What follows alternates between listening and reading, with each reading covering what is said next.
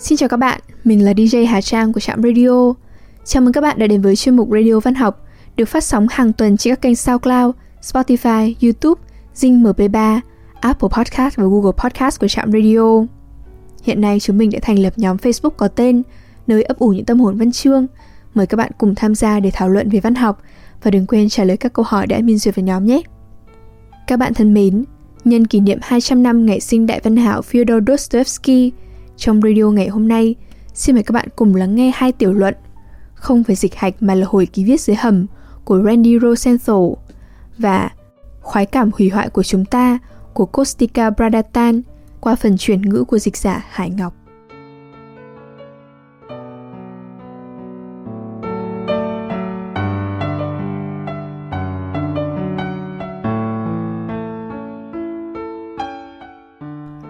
Không phải dịch hạch mà là hồi ký viết dưới hầm, Randy Rosenthal.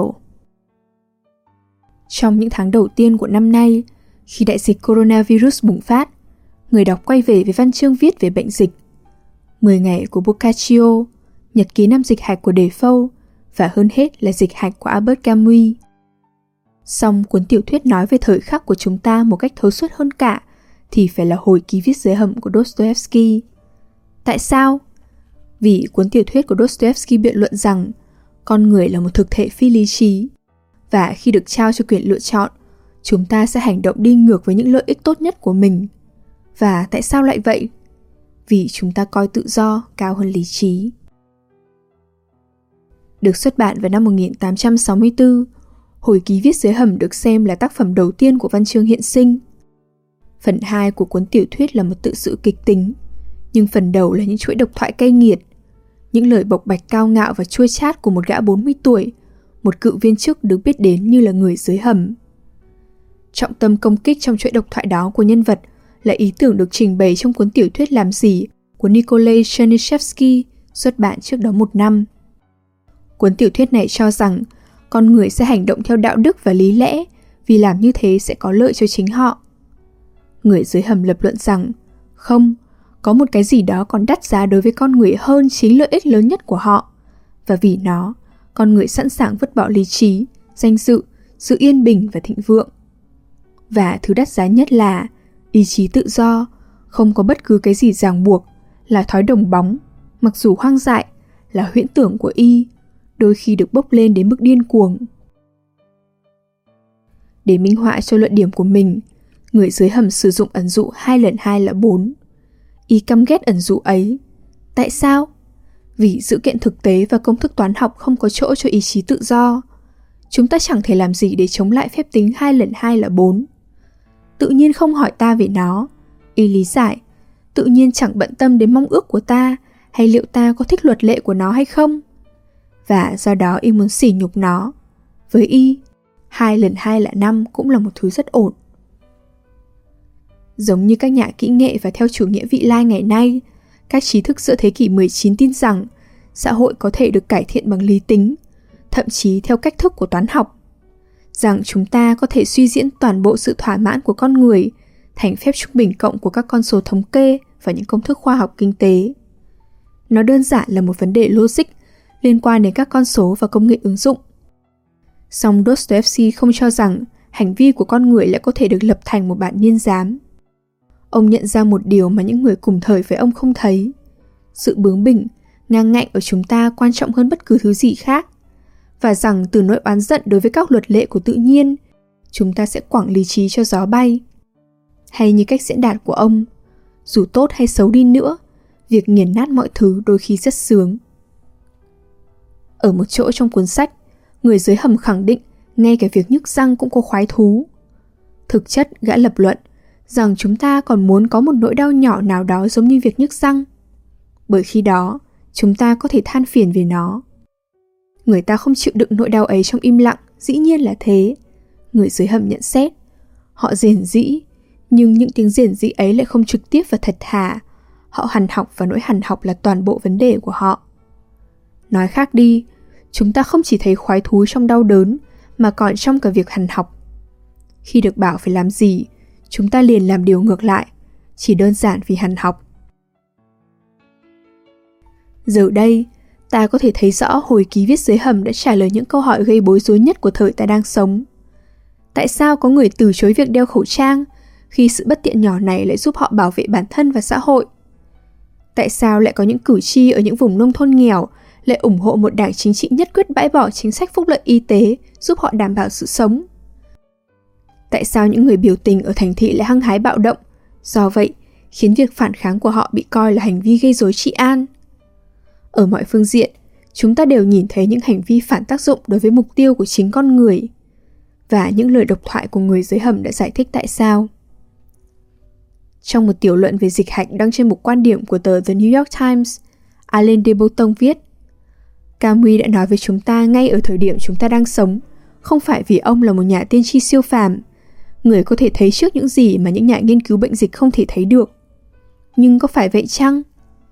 Camus có thể đã thâu tóm được tình thế hiện sinh của con người, hiểu theo nghĩa mỗi chúng ta đều có một trận dịch hạch bên trong mình. Tuy nhiên, trong hồi ký viết dưới hầm, Dostoevsky đã viết rằng định nghĩa đúng nhất về loài người là đó là một tạo vật có hai chân và không có lòng biết ơn. Thật vậy, cả dịch hạch và 10 ngày đều miêu tả những trận đại dịch tương ứng một cách kinh ngạc với trải nghiệm của chính chúng ta. Nhưng có một đoạn đậm chất tiên tri trong hồi ký viết dưới hầm, cho thấy đây mới là cuốn sách nắm bắt tốt nhất thời đại của chúng ta. Người dưới hầm nói rằng anh ta sẽ chẳng ngạc nhiên nếu trong một tương lai tốt đẹp, ở đâu ra một quý ngài mất hết diện mạo chỉn chu, lộ rõ về phản động, chống nạnh ngang ngược và nói với chúng ta: Này các ngài, tại sao chúng ta không đá phăng cái lý trí tĩnh lặng này, tống khứ tất cả những tính toán cho quỷ dữ, để sống đời mình tùy theo mình muốn? Điều đáng sợ là, Dostoevsky nói thêm, kẻ đó thế nào cũng tìm được người hưởng ứng. Và thế là hết. Khoái cảm hủy hoại của chúng ta. Kostika Bradatan. Tôi chẳng hạn, người kể chuyện vô danh trong tác phẩm Bút ký dưới hầm 1864 của Fyodor Dostoevsky, sẽ chẳng mảy may ngạc nhiên nếu đột nhiên, không biết từ đâu, giữa thế giới hữu lý phổ quát này lại xuất hiện một gã ti tiện, hay khá khẩm hơn, một kẻ ngược đời, thích nhạo báng, tay chống nạnh và nói với tất cả chúng ta: Vâng, thưa các vị, tại sao chúng ta không giản lược cả mớ những thứ hữu lý này thành bụi bằng một cú đá trúng phóc, đem gửi tất cả những phép toán logarithm này cho quỷ dữ và sống thêm một lần nữa theo ý chí ngu ngốc của chính mình? Vẫn sẽ chẳng có gì sất, nhưng điều xúc phạm ở đây là hắn ta chắc chắn sẽ tìm thấy những kẻ hưởng ứng mình, bởi con người vốn dĩ đã được cấu tạo nên như thế. Những suy nghĩ của nhân vật mà dường như giờ đây đã trở nên thích đáng, không chỉ qua sự kiện Donald Trump nắm quyền lực tại Nhà Trắng, mà qua sự trỗi dậy của các cảm thức và đường lối chính trị dân túy ở những khu vực khác trên thế giới.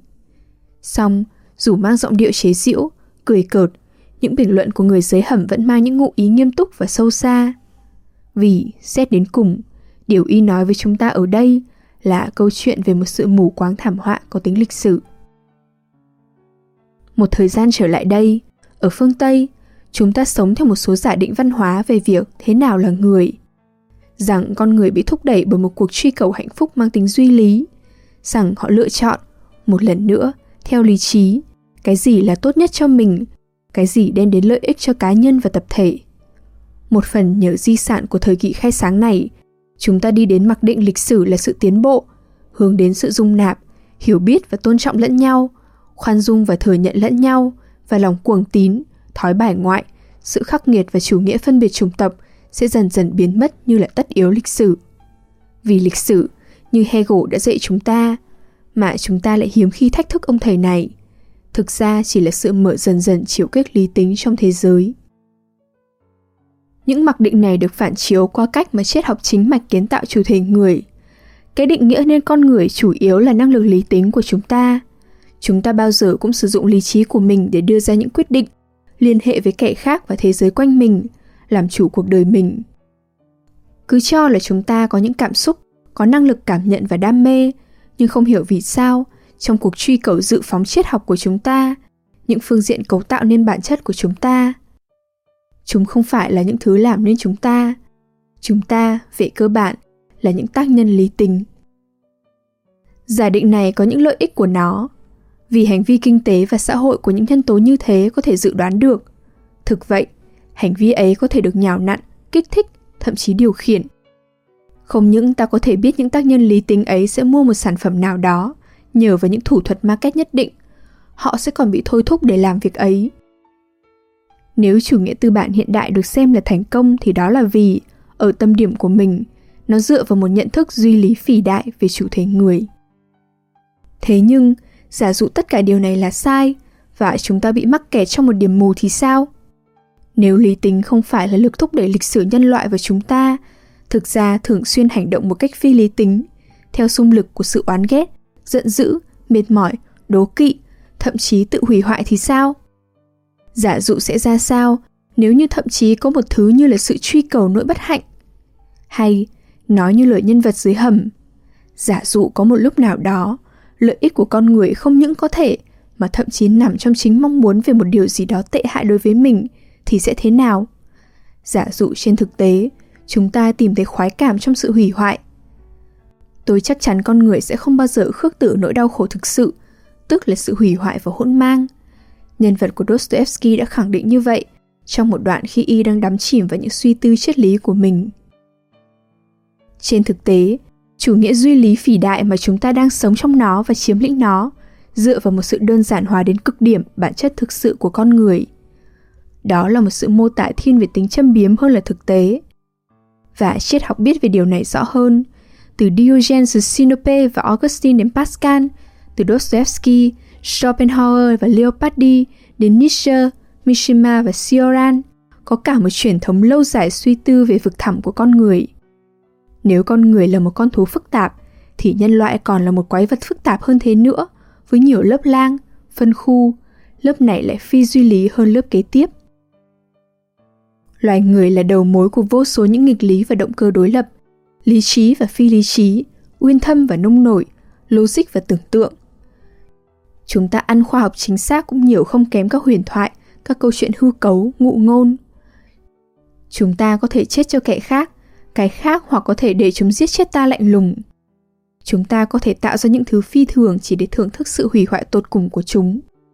Xã hội loài người có thể cùng lúc vừa là thiên đường, vừa là địa ngục. Trong thế kỷ vừa qua, triết học hầu như đã bỏ rơi những nỗ lực để giải thích sự phức tạp này và thời đại dữ liệu lớn, đến lượt mình đã bùng nổ. Chúng ta trở thành bậc thầy của sự tuân phục, bằng chứng và khoa học kinh nghiệm. Chúng ta đọc sách của Pascal, Nietzsche, Dostoevsky và nhiều nhà tư tưởng khác, những người suy tưởng về vực thẳm như thể chúng ta nhìn vào những đồng tiền xu cổ, như là những hiện vật gây tò mò, dấu tích của một thời đại xa xưa, chứ không phải những gì mà có thể nuôi dưỡng chúng ta hôm nay. Chúng không có giá trị gì trong việc giúp chúng ta hiểu tốt hơn về chính mình. Cứ như thể chúng ta đã trở nên duy lý hơn cả Descartes nữa. Ta từ chối bất cứ cái gì không rõ ràng và rạch ròi. Nếu cái gì đó bất tuân những kiến giải thông thường và dường như có phần bí ẩn, thì nó sẽ bị xem là có hơi hướng tôn giáo.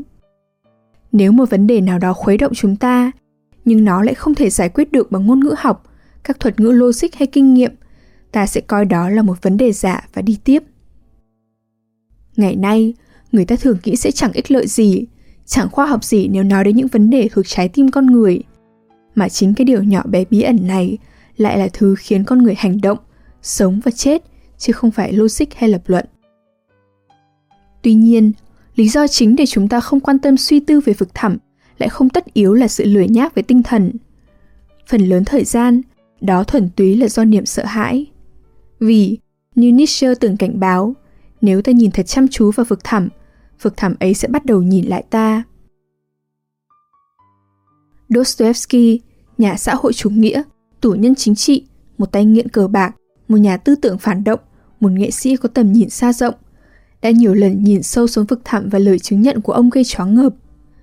Gần như là hiển nhiên, ông thú nhận trong nhật ký nhà văn rằng cái ác nằm sâu trong con người hơn là những gì mà các bác sĩ xã hội của chúng ta giả định, rằng không cấu trúc xã hội nào sẽ trừ khử được cái ác, rằng tâm hồn con người vẫn cứ luôn là vậy, rằng sự dị dạng và tội lỗi sẽ nảy sinh từ chính tâm hồn, và cuối cùng, những quy luật của tâm hồn vẫn còn hầu như chưa được biết đến, quá mờ tối đối với khoa học, quá bất định và bí ẩn đến nỗi không có, và không thể có các bác sĩ hay những thẩm phán cuối cùng dành cho nó. Khi mô hình duy lý phỉ đại thất bại, thì sự thất bại của nó cũng thật ngoạn mục. Trong cuộc bầu cử tại Mỹ, lý trí đã nhường chỗ cho sợ hãi, oán giận, căm ghét và bất chấp tất cả. Hầu như không thấy tác nhân duy lý ở đâu cả. Những gì dường như thúc đẩy sự ủng hộ cho Donald Trump còn tối tăm hơn và phức tạp hơn, bởi nó xuất phát từ tâm ý. Và điều khiến sự kiện này có ý nghĩa đặc biệt quan trọng không hẳn là khía cạnh chính trị của nó, dù đây là khía cạnh đủ nghiêm túc, mà là việc chúng ta nhận ra mình được trang bị nghèo nàn như thế nào để có thể hiểu nó. Chính bởi cái cách rất vụng về mà chúng ta vẫn tưởng tượng về mình, chúng ta đã không được chuẩn bị để có thể tiêu hóa nổi sự kiện này. Hiếm có một thất bại của trí tưởng tượng nào lại bẽ bàng hơn thế. Vấn đề vực thẳm của con người từng là mối quan tâm đặc biệt của tôn giáo, song kể từ khi Thượng Đế chết, chúng ta thực sự chưa tìm được một sự thay thế khả dĩ nào. Không phải không có những ứng viên nghiêm túc cho vị trí này. Tuy nhiên, nếu chúng ta vẫn cứ tiếp tục là người, lãng quên vấn đề này, nhìn ra đâu đó, không nên là một lựa chọn. Các ngành nhân văn có thể sáng tạo lại chính mình, chỉ trong chừng mực, trong khả năng đầy đủ nhất mà con người có. Chúng có thể đo được chiều sâu trọn vẹn của vực thẳm nhân sinh. Nếu chúng ta không tìm được một cách nào đó để giải thích về chủ thể người một cách toàn vẹn, mà không tự vuốt ve hay tự lừa dối, chúng ta sẽ chỉ quẩn quanh, không thể nào vượt qua được chủ nghĩa duy lý phỉ đại mù quáng mà mình là nô lệ của nó.